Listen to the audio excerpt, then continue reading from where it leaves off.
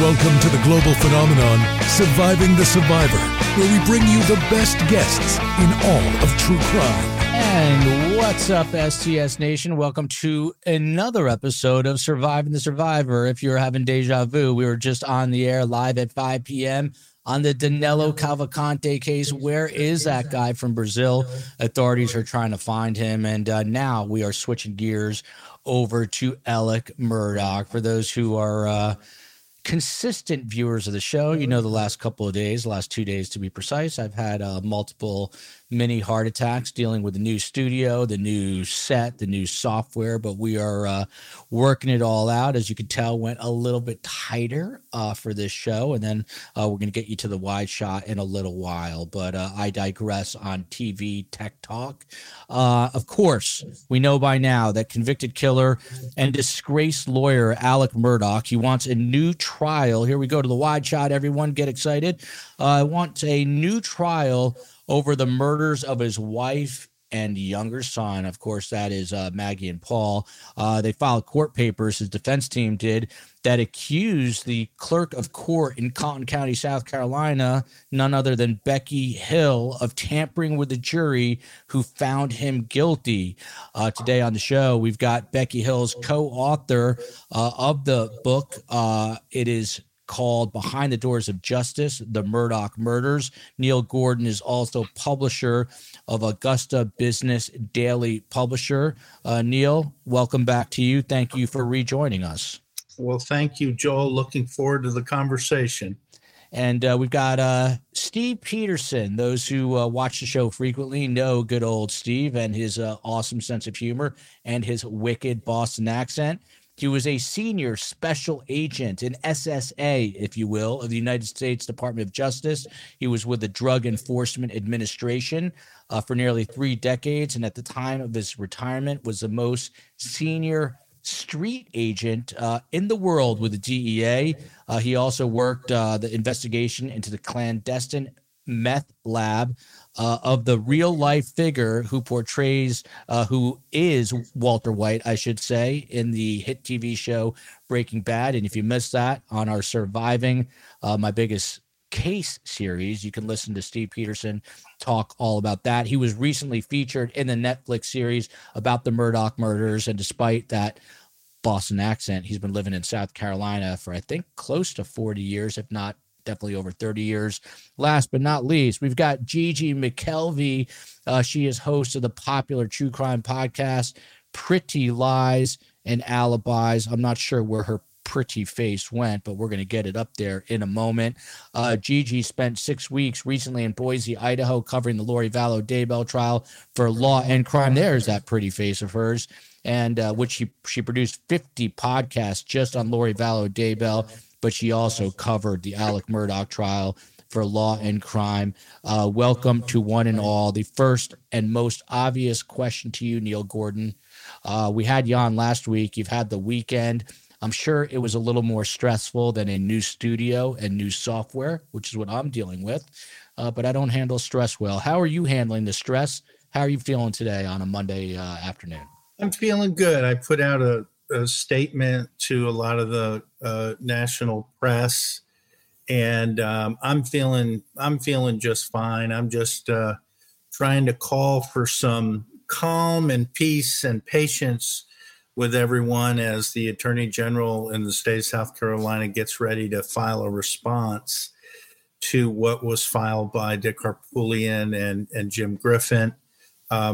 Becky has really tried to unplug and not listen to all of the noise. I'm proud of her and looking forward to how things turn out with a little bit of due process and patience. Gigi McKelvey, we're going to dig deeper into that, but from a macro perspective, what about the thought that we could be doing this all over again? The thumbnail for tomorrow is deja vu all over again. Could you imagine having to go to the Cotton County Courthouse for Law and Crime and sitting through 6 more weeks of a new trial, Gigi? Well, first of all, I think it'd be a little longer than 6 weeks. And second of all, I'm sending good juju out into the universe that they changed the venue to Greenville, which is a big city. So I can be in my bed every night. But wherever it is, if we get to that point, I'm there no matter where. Here in this lovely state of South Carolina, it's going to be a mess if that happens. But, we've only heard one side. So waiting to see what the other side has to say and what comes of it before we start making any definite plans. And with new software, we're getting a bunch of comments about the audio buffering a little bit. So let's see if we can repair that as we go here. It's better now. It is. Okay, excellent. And good juju for GG. I love that. Steve Peterson, to you, same question. I mean, what about this prospect of an entirely new trial revolving around Alec Murdaugh's murder case again? Yeah, well, like you said, deja vu all over again. I don't believe that that's going to happen. I don't believe they're going to have another trial. Why not? Because, and I don't know all the specifics yet. I listened and I paid attention during Alex's defense team's press conference. My question would be several questions, actually, is are the jurors that they interviewed, were they deliberating jurors? Did they sit on the jury panel during deliberations? Because if they didn't, it's not going to change the outcome regardless of what they say. Right? So if they were not deliberating jurors, it doesn't matter what they say. Secondly, in my entire career, I sat in on dozens and dozens and dozens of trials, and I have never seen contact between the clerk and the jury. That's why you have bailiffs. That's their job. They organize that. They take care of that. So I think it's somebody else looking for their 5 minutes of fame in the spotlight. It's Alec just grasping for straws at the last minute. When you have nothing else to go for, he's got nothing but time. He's got a life of time. So there will be nothing but arrows or darts thrown at the board to see what'll stick and maybe give him another bite at the apple. But I don't see it happen. He don't have a tablet now either, so he's got a lot of time. He got that taken away. Nothing but. Tablet was taken away. Gigi, before we get to Neil, who's sort of the VIP guest today,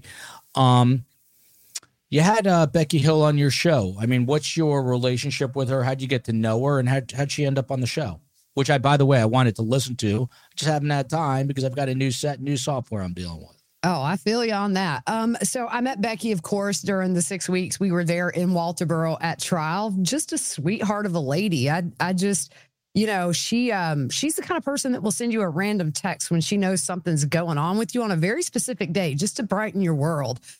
So that's the Becky I know. And then Neil got in touch with me and said they were coming up this way to promote the book. And I was honored to have her on. I mean, you put two Southern ladies together. A lot of people complained about my interview with her. I should have said a conversation, but people don't understand. You put two Southern women at a table at a topic that's really interesting, and it is just going to be a hot mess. Talking over each other nonstop. But look, Becky is a sweet, sweet lady. I don't see any malicious bone in her body. And, so like I say, I like to hear both sides of the story. I'm really waiting. But for me personally, Becky is just a super great lady. And that's my dealings with her personally. So this other stuff with the jury, I have no knowledge of. But on a personal level, you couldn't ask for a better person than Becky Hill. And you don't think any of this, if it turns out to in fact be true, is malicious on her part? You don't think her character strikes you as such?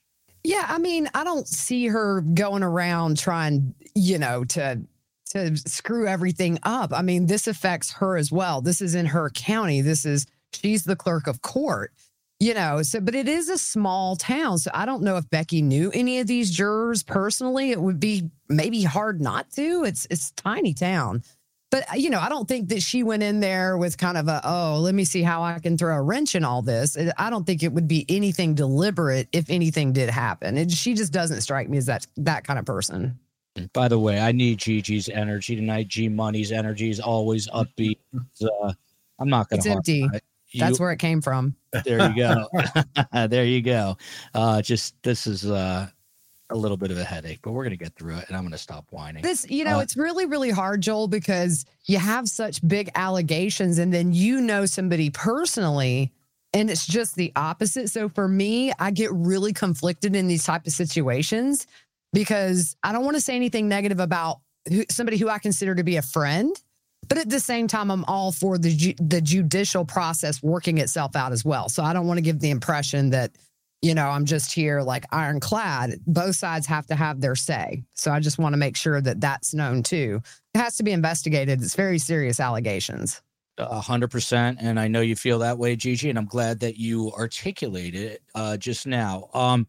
Neil, let's we'll kind of dive into you here a little bit, and then I'll have Steve and Gigi react to things that you are telling us. But the first question, of course, is have you spoken to Becky since we last talked?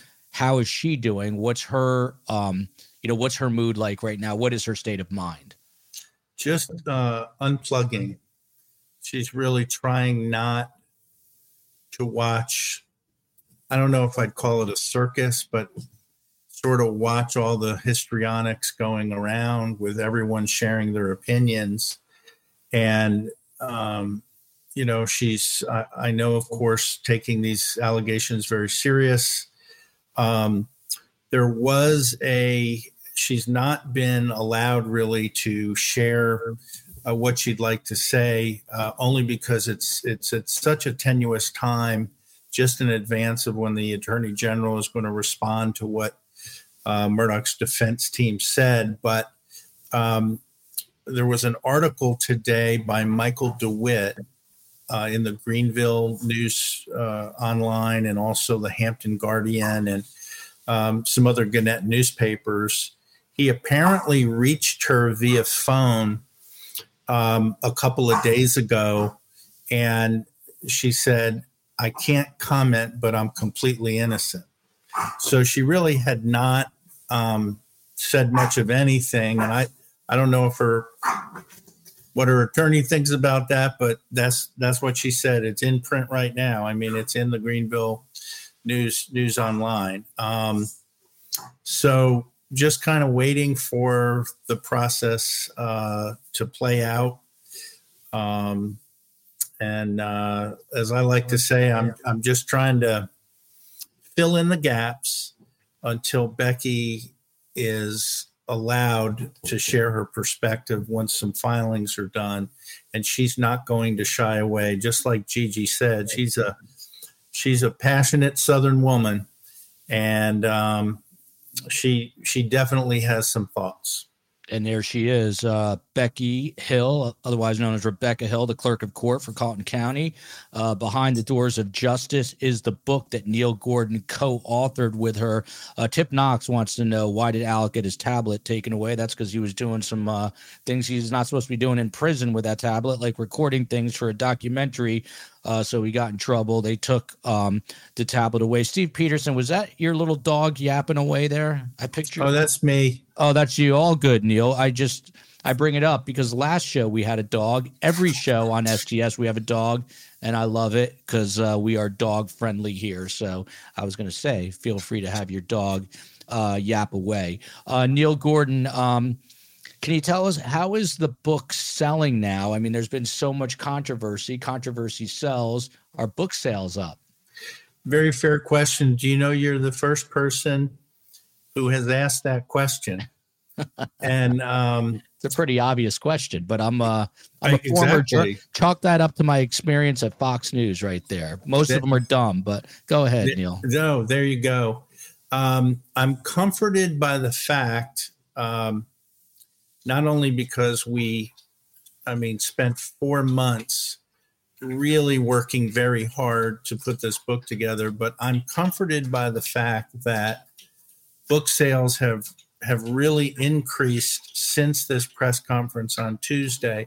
And at least what it says to me is, I'm not sure everything hit people just so on that press conference on Tuesday. And I think they want to find out for themselves what is actually in the book before passing judgment, since the book was at such an apparent trigger for the jurors and an apparent trigger for Dick and Jim at the press conference to make the statement that they believe Becky, and I'm using the word allegedly here, Becky allegedly tampered with the jurors to get a book deal. And as we've discussed on this program, we've self-published the book. So we're, out of pocket. So there was no book deal, but anyone can go on to Amazon and Behind the Doors of Justice, and you can see where it sort of ranks. And I think the last time I checked, it was second most in a true crime white collar category.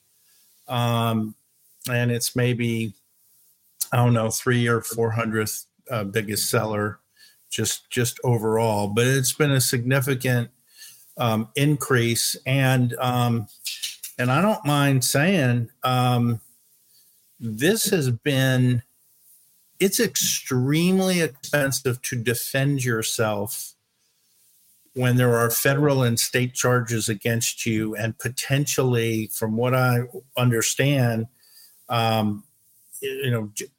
prison time or jail time is at stake here. It's very, very expensive. So just as Gigi shared what a sweet, wonderful person Becky is and how she's a friend of Becky, besides my professional relationship, I am friends with Becky and Tommy and their daughter and their son, and I don't want them to suffer financially. And so I'm glad for that reason alone that things are doing well, just because of, I know,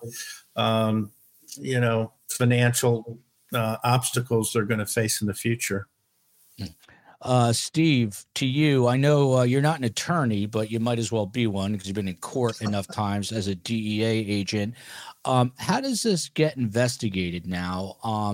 The South Carolina Attorney General, I think, has to respond within 10 days. Some people say it's going to be a bit longer. But what are people going to do, the powers that be, to find out what really happened here from an investigative standpoint? Well, from an investigative standpoint, you would have to go out and speak to all the jurors. And I think that would be the judge's job in the trial judge's job, to call all the jurors, recall them all back in and talk to them one at a time. Did you have contact? What was said? Did you get it? Did you feel pressured? Did you, there's these allegations of no more smoke breaks until you get a verdict, or, all these, again, allegations. That's all they are. So did that occur?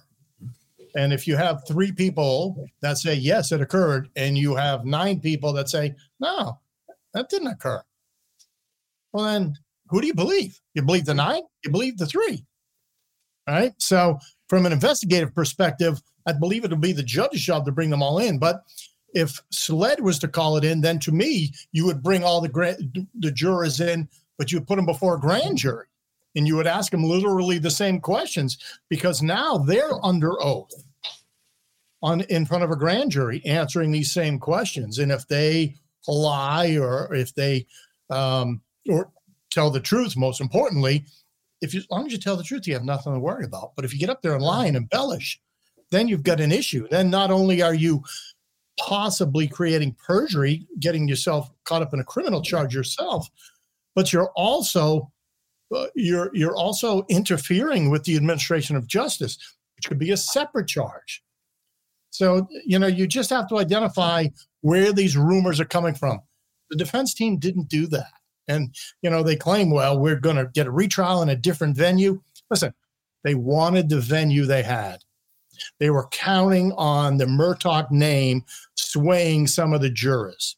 They were counting on that intimidation factor that the Murdaughs have always had, right? So why do you think half the witnesses in this case didn't want to get up there and testify? Even if Alex is convicted and is in prison, which he is, you've still got other Murdaughs out there. And not that they're involved in criminal activity, but they have a lot of influence in the community, tremendous amount. of influence in the community. And if that influence goes out and says, hey, from now on, don't have anything to do with Neil, or don't speak to Gigi. Well, these guys don't want that happening, because a lot of their businesses hinge on these relationships. So, nobody, the Murdaughs wanted this specific venue for this trial. I don't think they're going to want to have a retrial and bring it to a different venue, because nobody is going to be favorable in a different venue. Steve Peterson, always very well thought out, as you can tell. Jelly Bean says, or asking here, Neil, how long had Neil and Becky known each other before deciding to write a book? You kind of went over this, Neil. If you could just recap the origin story of your relationship with Becky Hill, now a controversial figure. The short answer is not very long at all. I talked with her on the telephone probably around 2 weeks after the trial. And then she made a visit to my wife's photography studio, Melissa, who did the pictures for the book. And that was on the 20th. And we sort of talked through what the book might look like. We played around with some possible chapters. But then we talked about, hey, is this kosher to write the book? And we should make sure that, dot the I's and cross the T's and check, check with the county government, check with the state government, the ethics commission and such. And then once everything was all cleared, we went full bore. So it was based on a recommendation from my wife and some good phone calls. And then we met in person. Then they came back and, we have a little golf tournament in Augusta, and my wife's mom invited them to, she has tickets and invited them to come for the day, which was really nice. And we just kind of clicked. And Becky's writing style is much like a romantic novelist, and I've been a news guy all my life. So, I kind of was able to frame the facts and ascertain what's maybe really important.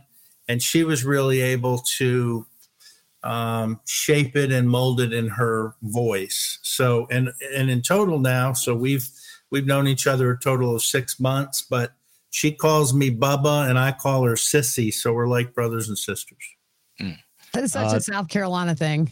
It is. And by the way, that small little golf tournament is the Masters. Bus. We all heard it during the trial too. Because everybody not from South Carolina or from the South in general was like, who calls people that? Well, I can't tell you how many Bubbas I know. I'm just going to tell you right now. They're everywhere in the South. And I don't know. Are you guys still hearing me? Yes. Yeah. Okay, great. Camera here just went black. So again, apologies for that. Chelsea Whitaker here says they are using the book, Gigi, to you as an excuse. They need a reason to explain why, quote unquote, all of a sudden the truth is coming out. So the book is a perfect scapegoat. What do you make of that comment? I mean, that, it's a valid thing to speculate about right now. There's very little we know other than the press conference. I also think that for me, and I've said this before, is a couple of things. Every morning, Judge Newman would ask the jurors, has anybody tried to discuss this case with you? I understand there could be some intimidation there, but everybody said no. And then the jury was polled after the verdict was read, and everybody said that was their verdict. So for me, it's kind of, if you look at the totality of it, maybe the book was kind of a scapegoat, but if they went through the right channels and got the okay, regardless of how people feel about a clerk of court writing a book, if they went through the right channels, then that's fine. But one thing that I did read just a couple of minutes ago was Eric Bland had talked to News Nation, and he said, I don't believe anybody has said to date, even those jurors that gave affidavits, that they were coerced. I don't think anybody has said that their jury verdict was the product of duress. So, I know he is representing some of these jurors, but, it's like I say, it's just so hard to, I know for Neil too, knowing Becky personally, to just say really, I don't know. I mean, you've got 3 jurors, other doors were slammed in their face. And like Mr. Peterson was saying, if you have 3 saying yes, and then you have 9 saying no, and we're these deliberating jurors, all that stuff for me is like what's most important. I do think that the book was kind of easy to latch on to because it did give some intimate looks into the trial that we didn't see behind closed doors. And just for the record, I like Dick and Jim. They've been very nice to me. So that's how I judge people. But yeah, I'm just very curious how all this is going to play out. But I do kind of feel like the book made it easy. And Gigi, being the reporter on top of this case from Private 123, can Gigi on the panel of the show elaborate on the juror that Dick and Jim said that Becky made up a post to get the juror removed? I asked because from what I remember, that's not why the juror was removed. Can you sort of fill in the gaps here, Gigi? Yeah, so that was Egg Lady. That was, oh man, I felt so bad for her because she was pulled in a full courtroom and questioned right there in the jury box, standing alone. And so the story was that Miss Hill had seen a Facebook post where what was supposed to be the juror's husband had said that this juror was talking about the case and telling her opinion about guilt or innocence. Then there was an apology video or post later on, and it ended up not being the ex-husband. It was kind of the same name, but maybe the husband went by Tim and this guy's was Timothy or something to that effect. So I'm not sure if this really, the post kind of confuses me of was it there or wasn't it? And was it just kind of a case of mistaken identity? So but Becky was the one that saw that, I believe, in the Walterboro word of mouth Facebook group. Steve Peterson, one thing we know for sure is that South Carolina is like a tiny little town, even though it's a state. It seems like everybody knows everybody. And some people in the chat, this comment in particular, the timing of all this is so convenient, though. No, some people are saying, hey, Dick Harpootlian and Jim Griffin are strong-arming people. And the other half of the chat, I don't know if it's split down the middle here, as I haven't taken a formal poll, believe that, Becky Hill could be culpable. But do you think, and someone just commented, by the way, that there's a rumor going around that some of the jurors in Colton County are driving new cars. And obviously the implication there is that they're getting money from maybe some high-profile defense attorneys. That is the implication. I don't know. How do you unravel all this? I mean, Dick Harpootlian has had a stellar career. Jim Griffin is a very amazing defense attorney by all accounts. I don't think these guys would be claiming there's fire if there's no smoke. What say you? I think at this point, that's exactly what you do. You claim there's fire when there's only smoke. As time goes on, their relevance diminishes. And building up to this trial, everybody kept saying, oh, Dick Harpootlian and Jim Griffin, the greatest trial attorneys in the state of South Carolina. But if that's the greatest, that doesn't say much for South Carolina. And I don't know either one of them personally. I don't. But if you're doing such a great job, the jury's out 3 hours. Now, I predicted a conviction, but I didn't predict it in 3 hours. I was stunned when the jury came back so quickly. So how do you save face if you're the defense attorney and the jury comes back in 3 hours and slams your client? Well, you will grasp at straws. And I'm not saying they're not warranted straws if the information they're given is what they proclaim it to be. Right? But we are way too far early in this process to be making decisions. When they first arrested Alec Murdaugh for the murder of his son and his wife, automatically you had people right then and there. He's guilty, or he couldn't have done it. He's a murderer. How could you ever kill your wife and son? So people make up their minds almost immediately, usually depending on how little they know. So let's let the process play out. Let's let the facts come out. And in most cases, the facts are totally overblown. And we're just fanning the flames of nothing. And we are destroying people's reputations. we're just destroying people's character, and we don't know any of this. Gigi, there's a comment there that basically Egg Lady, that they're going to dismiss Egg Lady's affidavit because they feel like she was just trying to get back in sort of a vengeful way. Do you think there's any veracity to that? By the way, Dick Harpootlian here said the clerk of court is a person that makes sure the jury gets food, a place to stay. They are not someone ever that should talk to them about the case. And Jim Griffin says when the clerk of court published her book, that's when the silence collapsed, meaning the juries came out. But what about the now sort of famous / infamous Egg Lady situation? So they're going to take that affidavit out? Is that what you said at the beginning? And it's just one of the people in the chat said that they're basically dismissed, not really take that affidavit seriously because they think that she was just trying to, in essence, get revenge. Yeah, I mean, I don't know if she did or not, but somebody had also said that she had talked to her tenants, but I think she was the same one, correct me if I'm wrong, that also possibly it was her ex-husband. I think it was like 3 people that she potentially had talked to about the case. Now, I don't know about that, but I mean, she didn't deliberate. So what does her affidavit do? We're worried about the deliberating jurors, really. Mm-hmm. So, I mean, right. Kind of one of those things where does it really matter? You're right, though, Gigi. There were 3 people that Judge Newman actually talked with behind chambers and ascertained that they had shared information outside of the courtroom with those 3 in relation to what was going on with the case. And that's the reason that Judge Newman addressed the gallery one morning before court started and was very open about that. That's why the juror was disqualified. So to me, that's really the point. Neil, speaking of the point, Mark A here says the ethics committee never reviewed the book, but they may look at it now. Is that true? It was my understanding that they did. They didn't review the book, but they certainly reviewed a letter written to the ethics committee by Becky Hill. Is that right?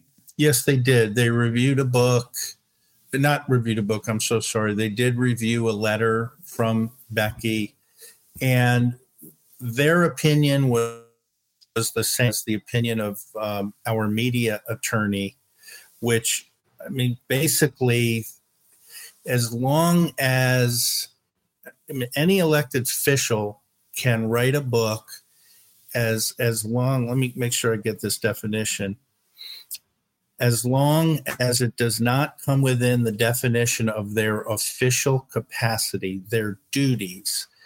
And what that basically means is,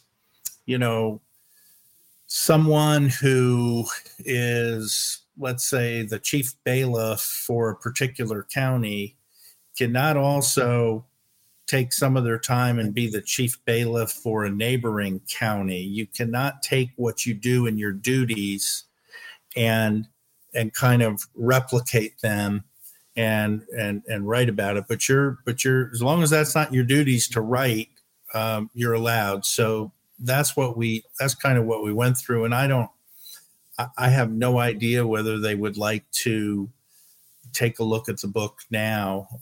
Not to my knowledge at this point. Yala says, yeah, I believe Steve is right. This turns into a nothing burger. I bet a few other people saying go Steve. So one of the questions that people were kind of tweeting at me, Neil, is that I know you publicly said that you didn't meet Becky until after the trial, something like 20 days after the trial. But people wanted to know if you were, in fact, corresponding during the trial about the potential of writing this book. Oh, gosh, no. And luckily, my wife had the accidental record button on her phone the day she met Becky, which was March 2nd, the morning of Moselle. And it's, hi, my name is Becky Hill. I'm the clerk of court. Hi, I'm Melissa. Melissa asked Becky a question about where she should stand because there were jury vans and the judges' vans and all that sort of stuff. So Melissa had a chance meeting with Becky and took a selfie picture they corresponded after that. And then the talk of wanting to figure out how to do a book together came up, and then sort of brought me in. Now, maybe what the confusion is, Becky has said that she thought, as she was planning this trial, and you have to understand how comprehensive and exhaustive a process it was to map out security measures, safety measures, where are the exhibits going, who's going to park where, what about food trucks, how about the bailiffs, who's going to be in charge of the family members coming in and out, what about serving the needs of the jury and the defense attorneys and the prosecution and the judge, and all of that. She did acknowledge that as she was making up this plan, that the idea came into her head, but she was busy 14, 16 hours a day. I mean, there wasn't any time to write a book. I mean, that much I can tell you, knowing the effort that it takes to write a book. So maybe that's where there was confusion. And as a guy that's writing a book right now, I can tell you it consumes almost all your time. So that makes sense to me. Steve Peterson, to you from Private 123. What about the two affidavits that Dick's paralegal signed and not the juror signing it? She signed Holly and her last name. That is reportedly, true. There's public documents now. How do you read that? What happens there from a legal perspective? Well, it's really not an affidavit from the jurors then, is it? It's the paralegal's interpretation of what the jurors told them. It's not the words of the jurors. So again, every time you repeat a story, it changes slightly. We've all played that game, telephone, where we whisper to our neighbor the story, and as it goes around the room, by the time you get back to the beginning, the story is completely different because it changes with each iteration of the story. Who knows? It's very simple to write an affidavit, to claim to have interviewed somebody who said something that they didn't say. Oh, I'm sorry, I misinterpreted what they said. I mean, it's easy to get away with that. If these were actual deliberating jurors, then I would take it more seriously. But again, as Gigi even said, and Gigi, by the way, it's Steve, not Mr. Peterson. Mr. Peterson's my dad. Sorry. But, that's all right. But if the jurors were all polled, they were all asked individually, is this your verdict? Is it still your verdict? They all said yes. That's the time when the jurors have the opportunity, if they feel coerced or pressured to give a verdict to join the rest of the crowd, that's their time to go, no, that's not my verdict. No, it's not, it was my verdict. It's not my verdict anymore. So it's not still my verdict. They have that opportunity and nobody took it. Of course, nobody wants to be on camera doing that either, but you just have to understand they had the opportunity to speak out. And it took months and months. Allegedly, the book was the instigator behind the complaints. I haven't, no disrespect, Neil, but I didn't read the book. So I don't know what's in the book. I don't know if there are behind the scenes stories specifically of jurors and they feel insulted that you would talk about their lives and in such a way. I have no idea. But if that were the case, then you can understand why a juror to be mad. And this is one way to get back if you're the juror. And there were a few cases, Steve, in the book. I mean, Gigi might recall there was an alternate that, and I wasn't there, so I don't want to mischaracterize this. Gigi could absolutely chime in, but she couldn't really sit still. And folks didn't know if she was sleeping, if she was, daydreaming off and just sort of checking on who was doing what, wiggling around. And so we sort of talked about that a little bit. There was a juror who I believe was an hourly worker who was not going to be paid for the 6 weeks, and he almost had to step down. And we talked about how some friends came forward and basically covered what his salary was going to be, because he had child support payments to make and things like that. And then, of course, there was the egg lady. We talked about that. So, behind the doors of justice, I mean, no one got to actually see the jurors, but we just thought it would be interesting just to give a few nuggets of what was all kind of going on behind the scenes while they were really trying to be very purposeful and very prayerful and very careful with the job at hand. Steve Peterson, you haven't read the book yet, but Amy Murdaugh just ordered the book. You could do the same thing, and then you can read the book and know what's going on. Clap from Neil Gordon to Amy Murdaugh for purchasing it. Just getting in the weeds a little bit, Gigi, to you. So Becky Hill now, as you and Steve both alluded to, and even Neil, that this could potentially be very serious. She has hired an attorney, and that attorney is Justin Bamberg. And I know that's someone that you know because he was in the courthouse a lot of the time during the Alec Murdaugh trial. What do you know about Justin Bamberg? And, sort of what purpose is he going to serve here for Becky Hill? Do we know? Well, I think she has two attorneys. Neil, is that right? She has one out of Columbia. Will Lewis, I believe, was the name. Yeah. Yeah. I don't know Will Lewis, but Justin Bamberg is a great guy. He is as country as they get. I love watching his videos. He's just a good guy. He actually represented some of the financial victims in this case, particularly, I think, the Pickney victim. I believe that was in Georgia, the young man that was in the care facility that was on life support. Yes. So he's represented several of the financial victims. He's very familiar with the case. He knows Miss Becky. He knows Mr. Murdaugh, or Alec. And I think that it's good that she has somebody that knows her, that's representing her, that's local, and then also somebody who's a little removed in Columbia, that maybe just isn't more personal with her. But I think that both of them together will definitely do her justice, and see what conclusion we come to and where do we go from there once we get to that conclusion.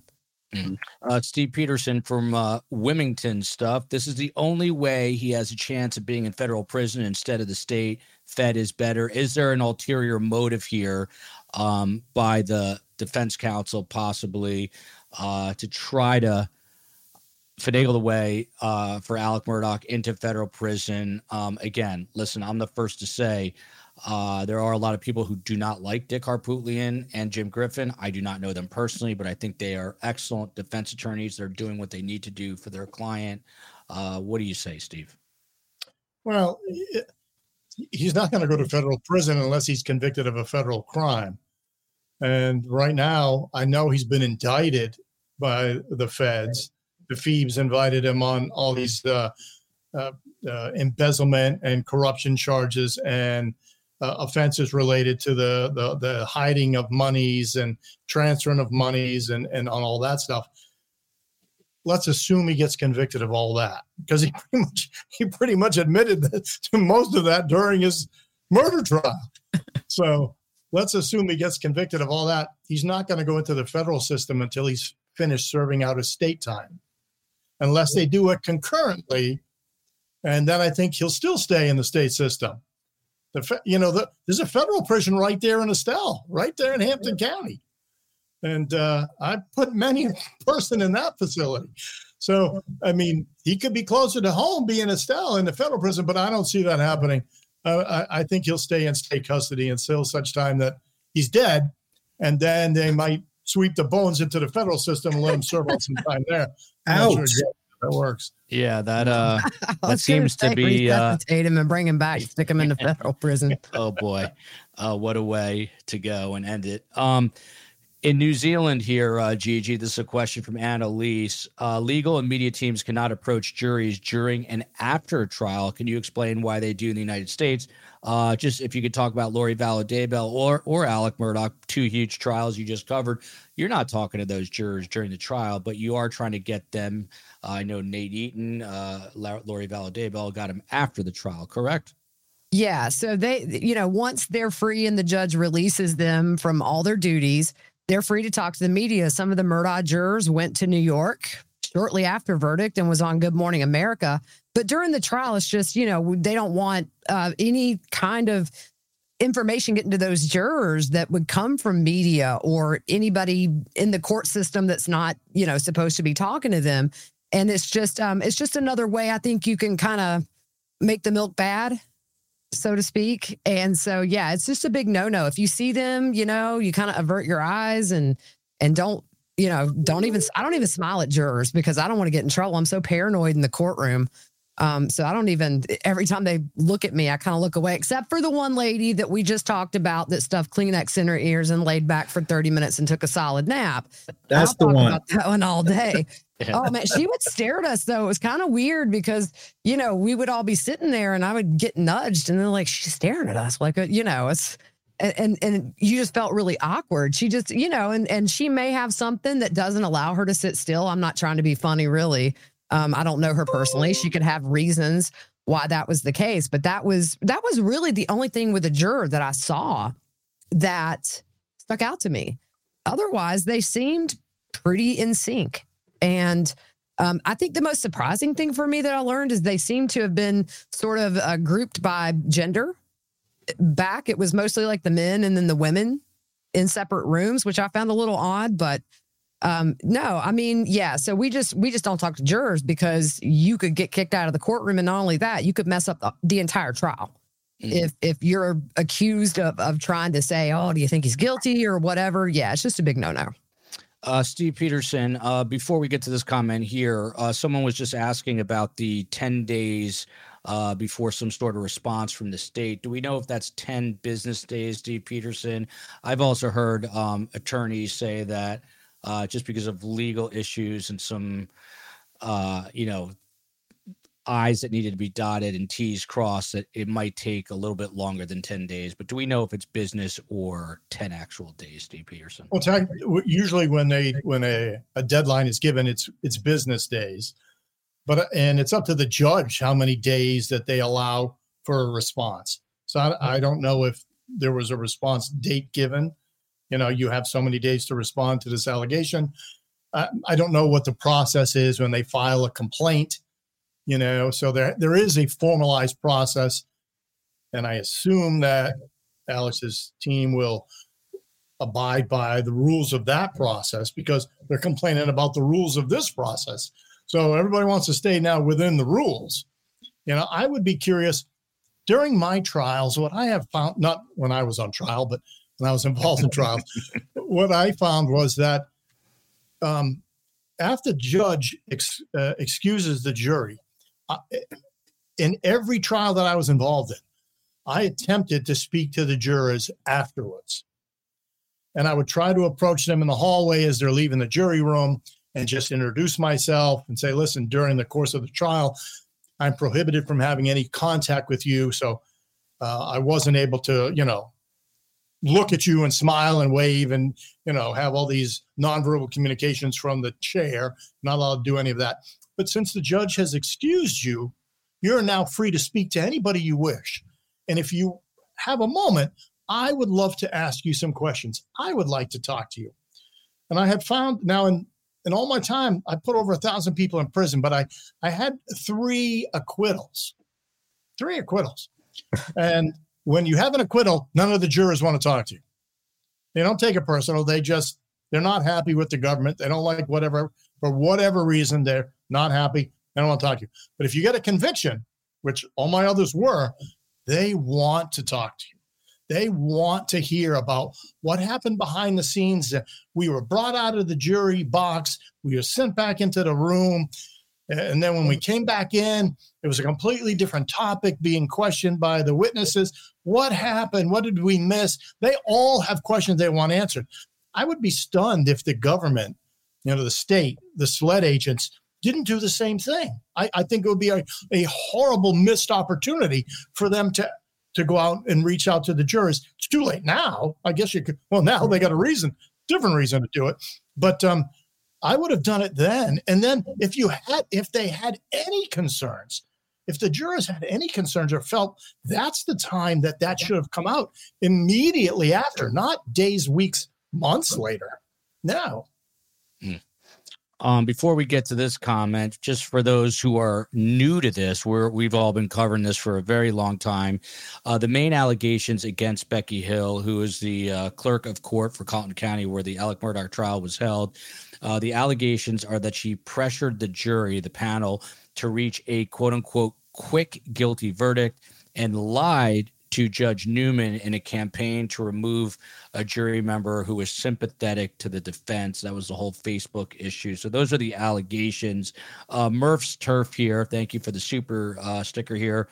To you, Neil Gordon. Did the jurors give Becky/Neil permission to publicly disclose personal information? Fair question. Here's how we approach this. We had the juror numbers, of course, of all of the jury members, and we chose not to publish the jury numbers nor their names. And that was our way of kind of protecting their identity. But we did not reach out to individual jurors and have that discussion. To you, Gigi, from Kittenson Clover, was it appropriate, in your opinion, for Becky to serve as both a clerk of court and media liaison? What's the story with accompanying 3 jurors to the Today Show? I was asking a very similar question. Your response, Gigi? I really don't know. I think maybe it just goes back to this being a really, really small town, and maybe these jurors were a little hesitant. It's a big city. I don't know. I know Becky said that was her first time on an airplane going there. So I really don't know as far as what the point of that was. But I don't know, Neil, did she do any interviews when she was up there, or she just went with them? She did not. I know that she developed a close relationship with one of the producers from NBC. So that producer from NBC kind of talked with Becky, because, that is part of the purview of the clerk of court, is to still work with the media.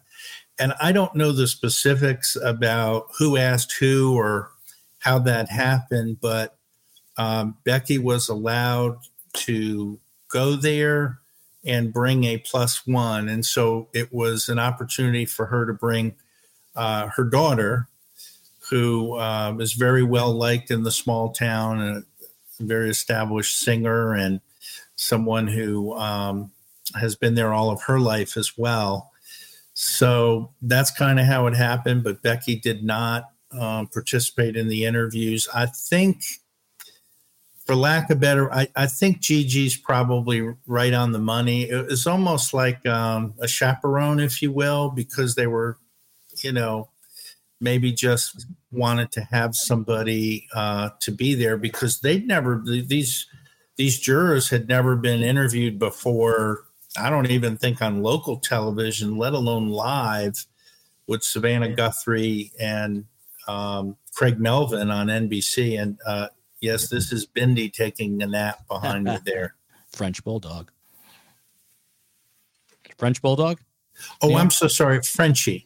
Yes. Awesome. Adorable. She's a slobberer. She just loves people. I got a new puppy too. I forgot. Yeah, I forgot. It's like having a newborn. It is. It is very challenging. Let's put it that way. We just got a new rug, and Ethel coronated the rug in all the wrong ways. Moto 88. Will it be Creighton Waters doing this response? Steve, you're our de facto attorney tonight. So eventually the state is going to have to respond. It's coming from the state's attorney general's office. But as far as you know, is Creighton Waters going to have to get himself, the prosecutor, back involved in dealing with these issues? Well, I think that would probably make the most sense, but I think that's totally up to the attorney general. Creighton is one of the assistant attorney generals, or I'm not exactly certain what his exact title is, but the attorney general has a number of prosecutors that work for him, and Creighton is one of them. And, if you are concerned about how a specific trial was handled, if you really want to do it transparently, you'd get a different attorney to come in and perhaps foresee or oversee an investigation into perhaps misconduct, because you don't want to taint the waters. You don't want the same prosecutor involved in the prosecution of the Murdaugh to be also the one looking into the jury of the Murdaugh case. You'd want to have something completely independent, or at least appear to be independent. I think that's totally up to the Attorney General's. It's his call in this. Misdemeanor OG, I love this guest, Peterson. She doesn't call you Mr. Peterson, just Peterson. And what's not to love? He's the only guy that says Murdaugh, and he's from Boston. So there you go. She hasn't seen my sense of humor yet. Then she may change her opinion as the show goes on. And then she'll be sending hate mail to hateMail@survivingsurvivor.com. Becky Ireland just says it all. STS Nation. I would say best guest, better community. So Becky Hill, 55 years old, she was spotted late last week, I think it was Thursday, in Walterboro around 10 a.m. And a photographer who caught her said, did you tamper with the jurors? She briefly glanced in his direction, according to reports, before just turning away and smirking. Neil, how badly does Becky want to get her story, her side of the story out there, but right now is probably prevented from doing so because of Justin Bamberg and the other excellent attorneys working with her? Sorry, we have a guest. And it would never be Surviving the Survivor without a dog barking. No need to be sorry. That's all right, Lindy. Come and take care of Bindi. She definitely does want to be able to step forward. And I don't know whether what form that will take shape when that occurs.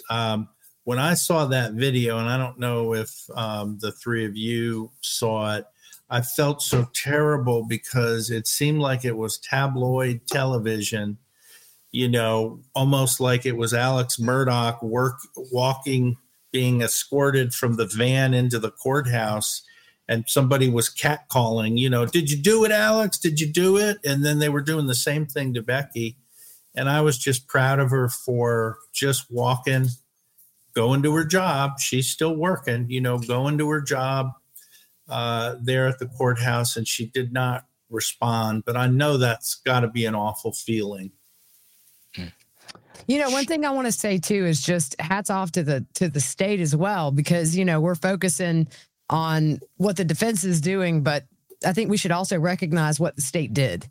This was a huge trial probably the biggest trial the state's seen other than Susan Smith. I think that might be a close second, but Murdaugh takes the cake by far. And the state had, Dr. Kenneth Kinsey. I'm fascinated by him. I hope they're all still coming to CrimeCon. I don't know with the current climate if they are or not, but I'm interested to hear him talk. Good question. Hopefully they are there, because Gigi and I are going to be there. So anyone from SCS Nation or any alibis, you better let us know. And I'll give you a little bit of breaking news. Becky was going to take some vacation time and go and thought may not be appropriate at this time. So decided against being part of that.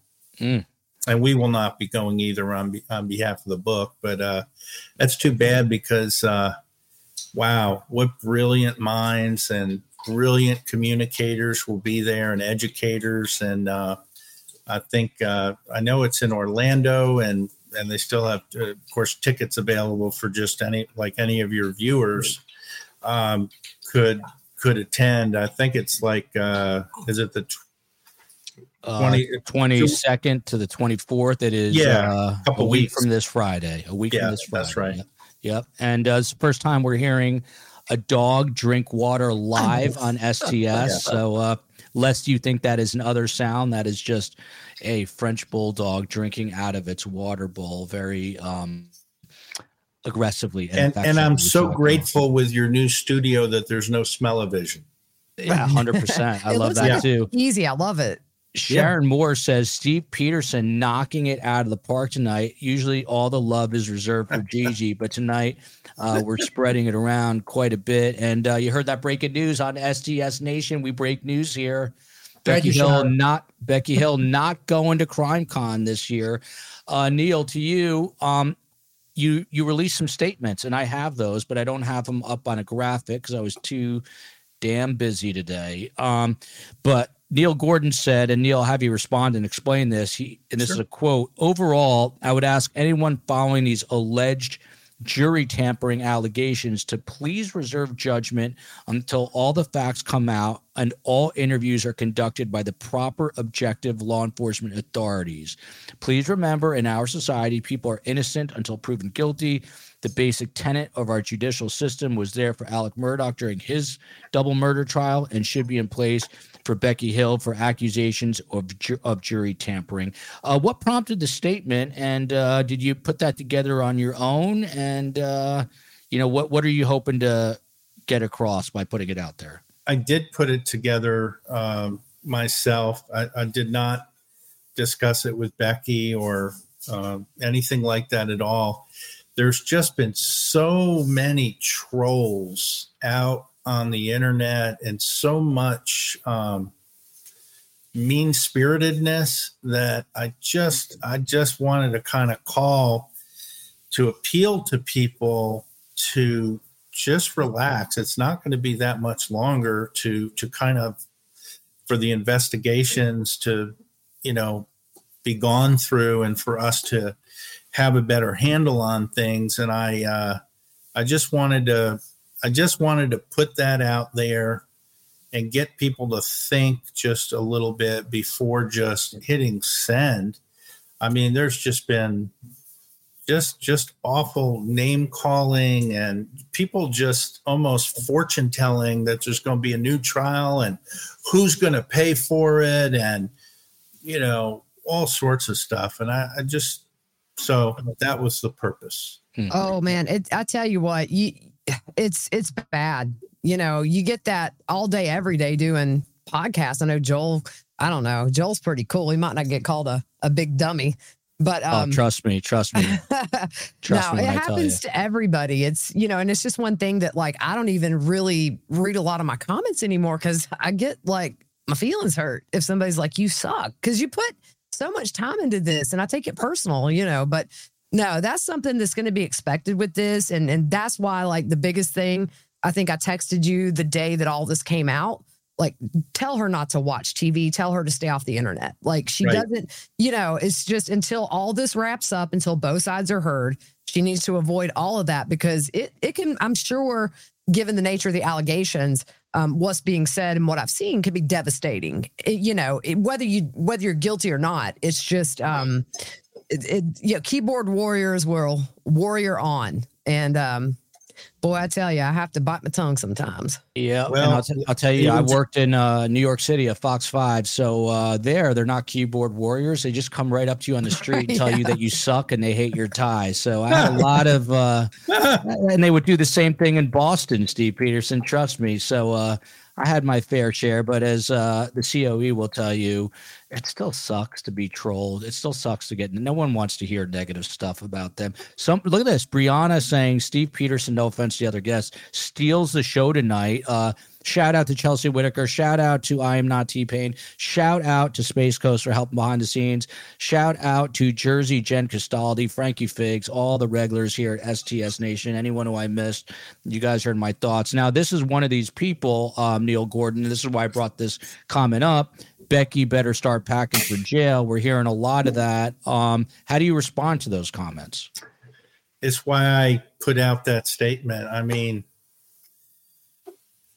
it's just beyond belief to me that you would leap to that conclusion. I don't even know that it warrants a response. Chelsea Whitaker, who is a member of STS Nation. Question for Neil. Do you have any thoughts on the handwritten addendum to the contract with the film crew for use of the courthouse? And then Space Coast, let's bring up that juror comment from 6:30. But Chelsea Whitaker, that comment for you, Neil. So that was my idea. And, Becky has been a clerk of court all of her life, and I've been in the media all of my life. And my thinking was, why not see if that they would identify her? I think part of the reason that they wanted to talk to her was that she was the clerk of court. And part of the reason that they wanted to talk to her was that she was writing a book and sharing some details. And so that was my thought. And they went ahead and, paid money to the county for use of it. So it was very much on the up and up. But that was my idea to suggest that, as well as an attorney's idea. And I didn't know about whether it was handwritten or these contracts are very standard. And it basically says you just kind of give away your likeness for the pleasure of being on. And so that's what that was. Steve Peterson, to you, this is from last week, but I think it's important. This is the sworn affidavit. This is a quote from it. I had questions about Mr. Murdaugh's guilt, but voted guilty because I felt pressured by other jurors. She asked jurors, meaning Becky Hill, about their opinions about Mr. Murdaugh's guilt or innocence. She instructed them not to believe evidence presented in Mr. Murdaugh's defense, including his own testimony. She lied to the judge to remove a juror she believed might not vote guilty, and she pressured jurors to reach a guilty verdict quickly so she could profit from it. How do you read this statement, Steve? I see a couple of problems with this. One is I had questions about his guilt, but voted guilty. I felt pressured by other jurors. Well, that's why you're in the room. You're in the room to express your opinion during deliberations. If you feel so strongly that guy's innocent, then stand by your guns. If you can't stand by your guns, your convictions, your integrity, your character in the jury room during the deliberations, perhaps you're not fit to be a juror, right? And the rest of the stuff that's in the statement there, I don't know how much of that is actually a quote from the juror. This sounds more like information put into the juror's mouth from the defense team, because it's telling stuff that at the time nobody knew about. They didn't know about all this. She lied to the judge to remove a juror. Well, it comes out later that perhaps it was with a similar name to the ex-husband. Hey, Becky's doing, and I don't know Becky. I don't have a dog in this fight. I'm not condemning her and I'm not defending her because it is what it is. The facts will tell. But if she tells a judge what she believes an honest assessment of a Facebook posting, she's kind of compelled to get that out there. And then it's the judge's job to ask the juror about it, which he did. So, I don't think she hasn't profited by the book, to my knowledge. I understand. And Neil, you can explain this. This book is self-published. These guys put out a ton of their own money to publish the book. And until they reap all that money back, they haven't made any profit. And I'm glad you brought that up. By the way, misdemeanor OG, Steve, are you married? You care to answer that, Steve? Oh, yes. And my wife is sitting not too far away. So she is right here with me. And she is the greatest thing that's ever happened to me. And he spells straight to heaven when she dies, because she spent her life in hell being married to me for 30 years. He spells far. He spells far FAHH infinity. Neil Gordon, I was just going to ask you a question that was actually important, and now because of my ridiculousness, I forgot it. But shout out to Patricia Fox here for the super sticker. So, Gigi, Jim Griffin went on the it's interesting how this plays out because, Becky Hill's getting slammed for writing the book and, pandering to the media, etc. But she is the clerk of court, so that is a big distinction. But Jim Griffin and Dick Harpootlian went on the Today Show, and Jim Griffin said, anytime there's outside influence in the sanctity of the jury room, it is improper. That is a Jim Griffin quote. And he said, the legal question is not whether the outcome of the trial would have been different. The question is whether the information provided to the jury outside the confines of the courtroom is prejudicial. It's really about, this is not about whether he did or did not murder anyone, because that's not even being brought into play. This is about the process. Is that right, Gigi? I mean, look, the bottom line is just what we have to get to the bottom to is, are the allegations correct? Can they prove these allegations against her? That's the bottom line. And it's true. I mean, we have to protect the jury. They're doing a very important job that they were called to do. It's a civil duty that they do. So I do think that they need their respect and their space when they're in trial and during deliberations. So I do think that protecting the sanctity of that jury room is something we have to do, because who knows when one of us or somebody we love might be on the defendant's side. So we want those juries to be completely protected and focused on the evidence alone. So I'm just interested, like I say, to see both sides of it. That's how I roll. And, hopefully this is all much ado about nothing. That is how Gigi rolls. Neil, back to you. I remembered my question. So you mentioned $30,000, I think last time we talked, in order to publish this book. And I got a lot of comments. Well, how come it costs so much money? Can you, without going into explicit detail, maybe explain why it was $30,000 to self-publish? Again, of course, they self-publish. Go ahead. The bulk of the $30,000 was ordering enough books in advance to be able to do a pre-order. When you do a pre-order, you're able to generate some money to be taken care of the upfront costs, which include attorney fees to set up your LLC, an agreement between the Hills and the Gordons, a literary type person that coordinates an editor, a formatter of the book, somebody that does the front and the back cover design, a proofreader, liability insurance in case you get sued, kind of also known as errors and omissions policies. So you take all of that into consideration. That's what it ended up to be. Now, full transparency, you don't have to get an attorney.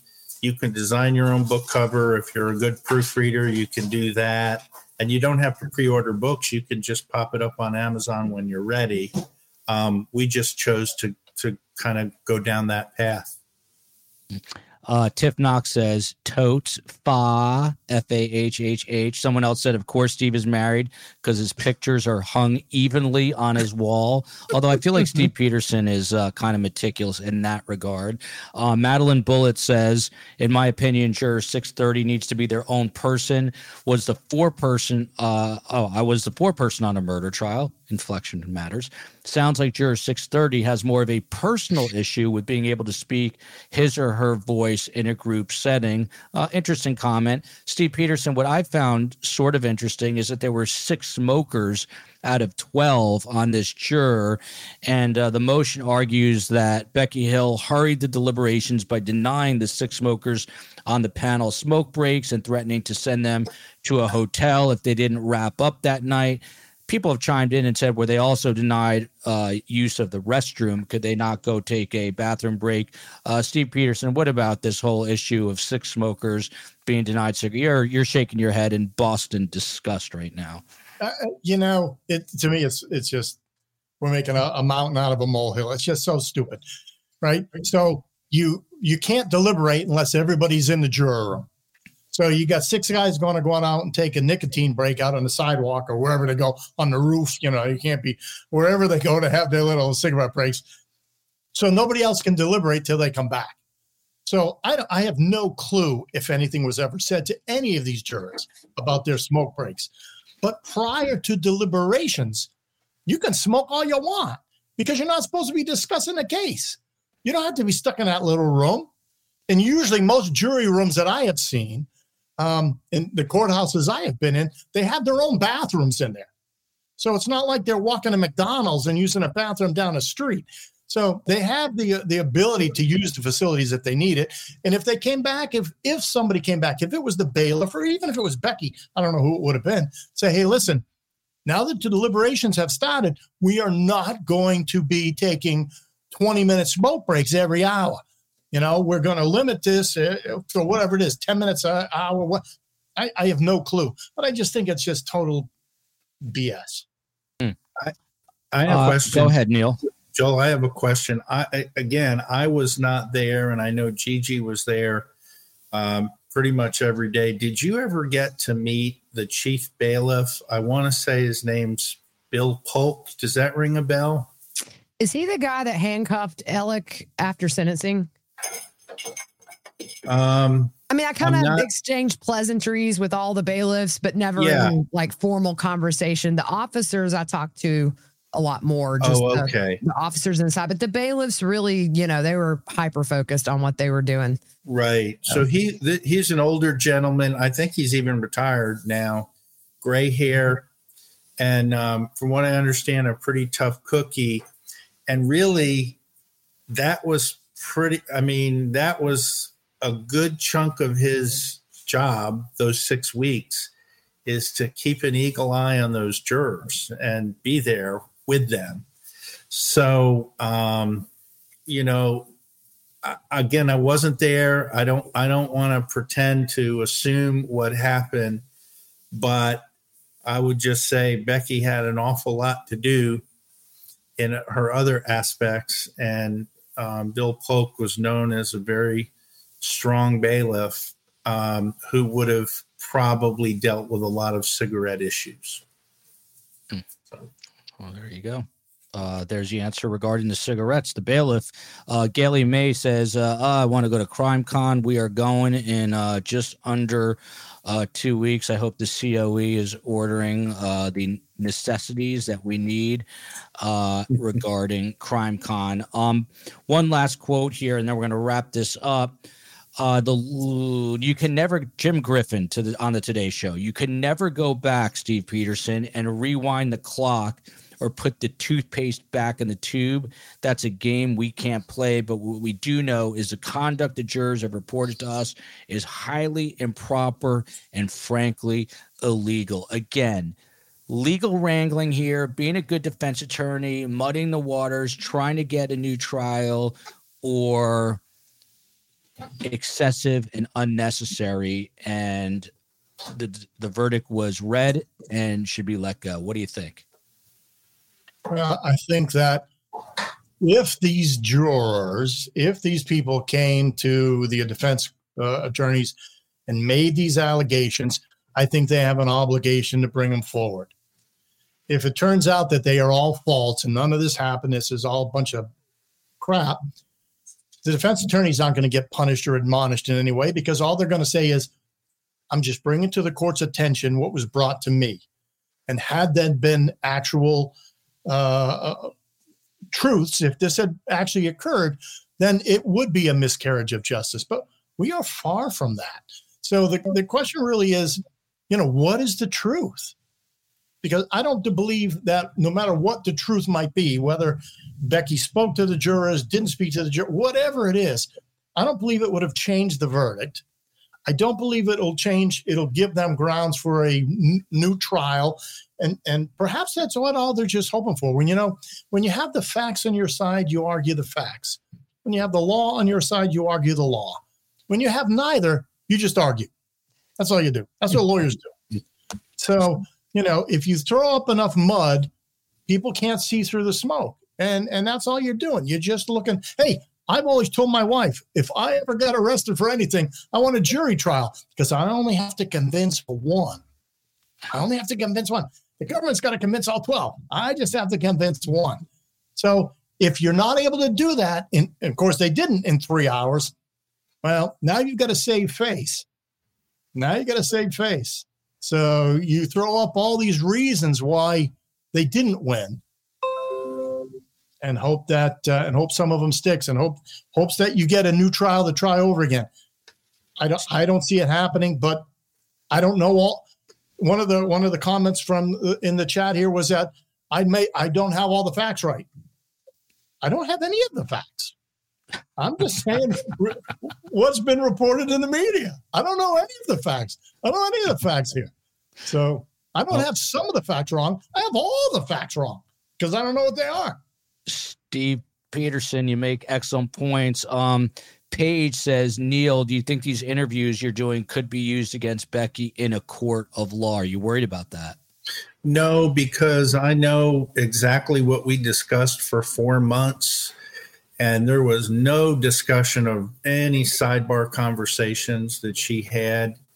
And I'm only really commenting on my opinions, I suppose. I wasn't there. I don't know what happened whatsoever. All I can do is vouch for Becky's integrity and her character and the way that she is. So, no, I don't have any concerns whatsoever. Gigi McKelvey, she is host of the popular true crime podcast, Pretty Lies and Alibis. That's what happens 2 shows in a row, and I can barely say Gigi's name. She spent 6 weeks in Boise, Idaho, not Boise, but Boise, Idaho, covering the Lori Vallow Daybell trial for Law and Crime and News Nation. She's also produced over 50 podcasts. On that show alone, you better be listening to Pretty Lies and Alibis, and she's been all over the Alec Murdaugh trial from day one. Gigi, I didn't know you were writing a book. Are you? And will this have any bearing on your decision to write a book about Vallow Daybell? Interesting question, Gigi.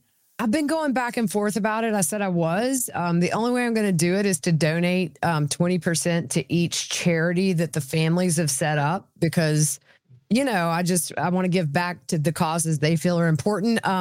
Having said that, I've wrote a half a chapter in 2 months. So she might serve out her life sentence before I finish. But my goal is to turn that Connecting the Dots series. It's actually like 65 episodes. I need to do some more since trial. And just turn that into a book. And that's taking all of the document dumps and the body cams and then what we learned in court and putting it all on a timeline, but also digging back to when they were young. So it's really more just a whole kind of beginning to end from where we are now of the trial, just fact-based and that kind of thing.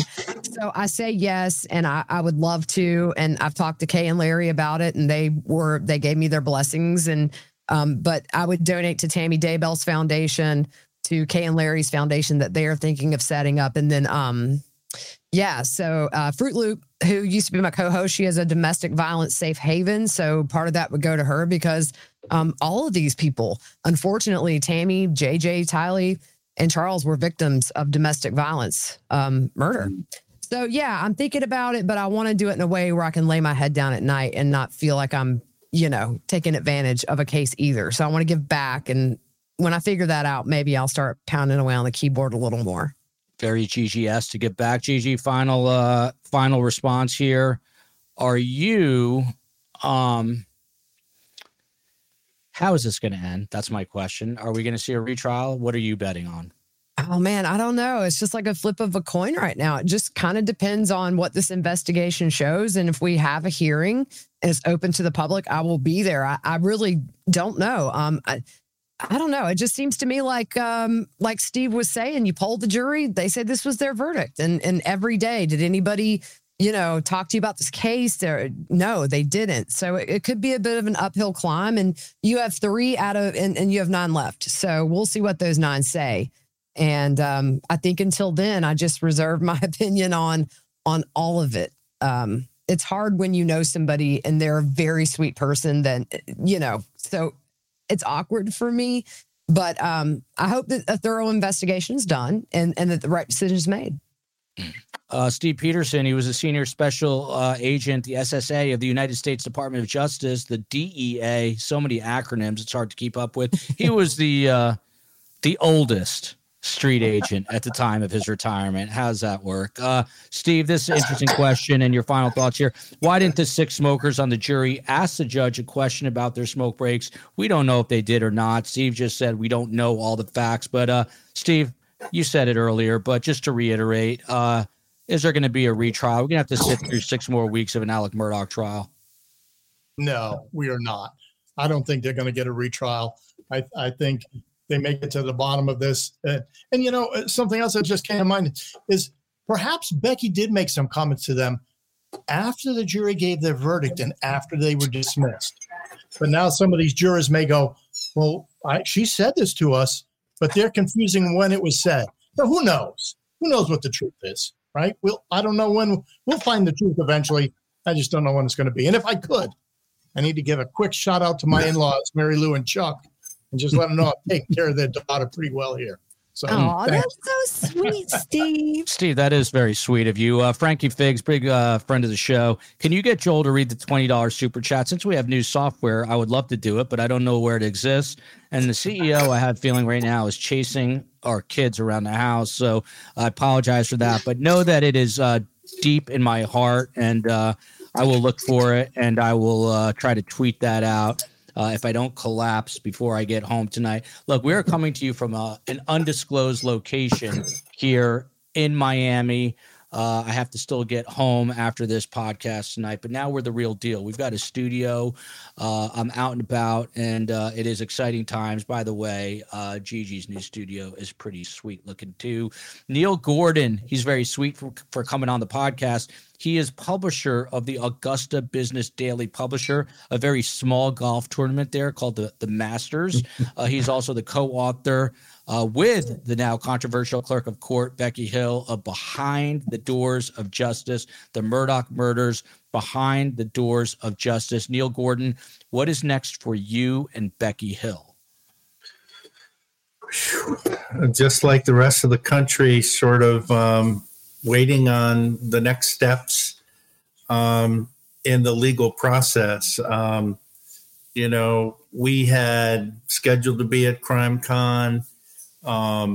She is scheduled to come in North Augusta, South Carolina, near where we live, for an annual Clerk of Court convention in early October. I don't know what the status of that is. We probably will not be doing any book signings for a while, just sort of on hold. And, I mentioned that she's not going to be speaking right now, but what just dawned on me is she did do the narration of the audiobook. So if people actually want to hear her share all the details in the book and try to understand things as you kind of listen, chapter 12 about the jury or whatever, that's also available for you to order. Very good. It is on Amazon, Behind the Doors of Justice. Yala, I got to holla at you and say I really needed this comment tonight. I got to say Joel's the best host next to Gigi and True Crime. It's my second show of the day, and I've watched a ton of true crime stuff. I can't say it.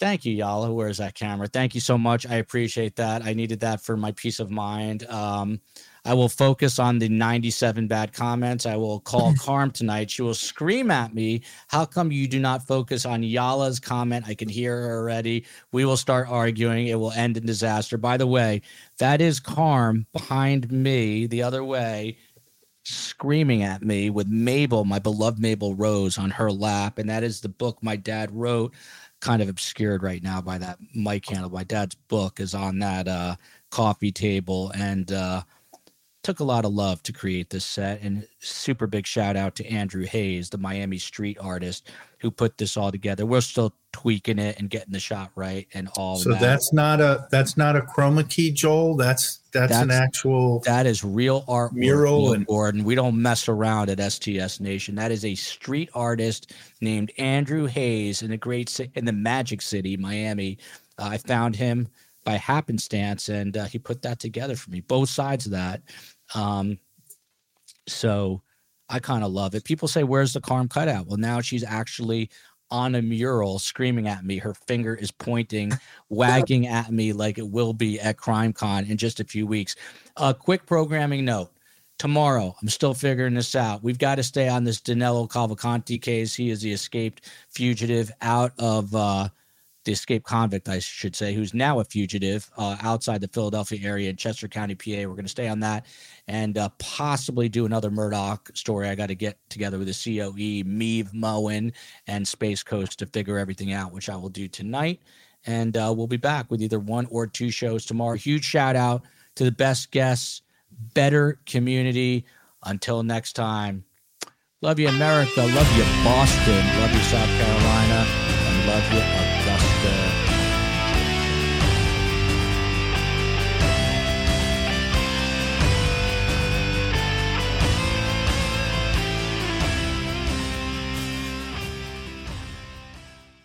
Final seconds of the game. A chance to score, and the chance has gone begging. If your business's commerce platform keeps missing the target on golden opportunities, get the MVP you deserve. Get Shopify. Shopify is the commerce platform revolutionizing millions of businesses worldwide. Whether you're a garage entrepreneur or IPO ready, Shopify is the only tool that you need to start, run, and grow your business without the struggle. Shopify puts you in control of every sales channel. So whether you're selling signed football boots from Shopify's in-person POS system, or you're vending vintage shirts on Shopify's all-in-one e-commerce platform, you are covered. And once you've reached your audience, Shopify has the internet's best converting checkout to help you turn them from browsers to buyers. What I love about Shopify is how, no matter how big you want to grow, Shopify gives you everything you need to take control and take your business to the next level. Shopify powers 10% of all e-commerce in the US. And Shopify is truly a global force, powering Allbirds, Rothy's, and Brooklinen, and millions of other entrepreneurs of every size across over 170 countries. Plus, Shopify's award-winning help is there to support your success every step of the way. This is Possibility, powered by Shopify. Sign up for a $1 per month trial period at shopify.com/ranks, all lowercase. Go to shopify.com/ranks to take your business to the next level today. That's shopify.com/ranks.